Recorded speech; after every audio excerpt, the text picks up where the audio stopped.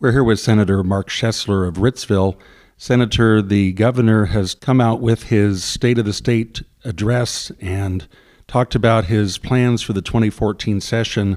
What was one of the things that struck you about what he had to say? I was troubled that the governor proposed $1.50 to as much as $2.50 an hour increase in the minimum wage.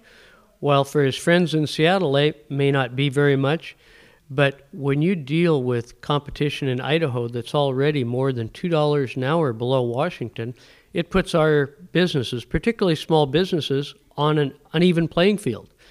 If you look at our agricultural producers in other areas, they cannot pass the cost on with their apples or cherries or other commodities in a world market. Senator, the governor seems to have changed his position on taxes between December and January now that the legislative session has started.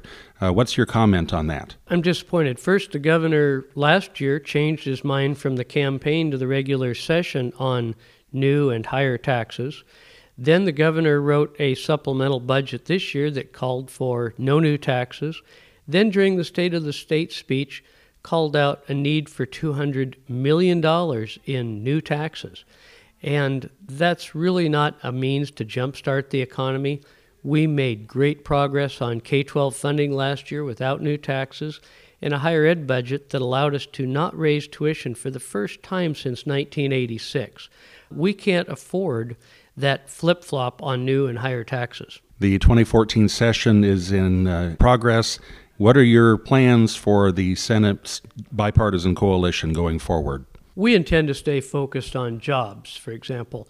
We don't think the unemployment rate is low enough in any county in the state to quit that focus. We believe that we want to move forward with a quality education system in K-12 and higher ed. It's not just about dollars, it's about reforms that really improve graduation rates, test scores in K-12 and following through in higher ed. And of course, sustainable budgets. This is the first time since 2008 that we haven't experienced a deficit in Olympia.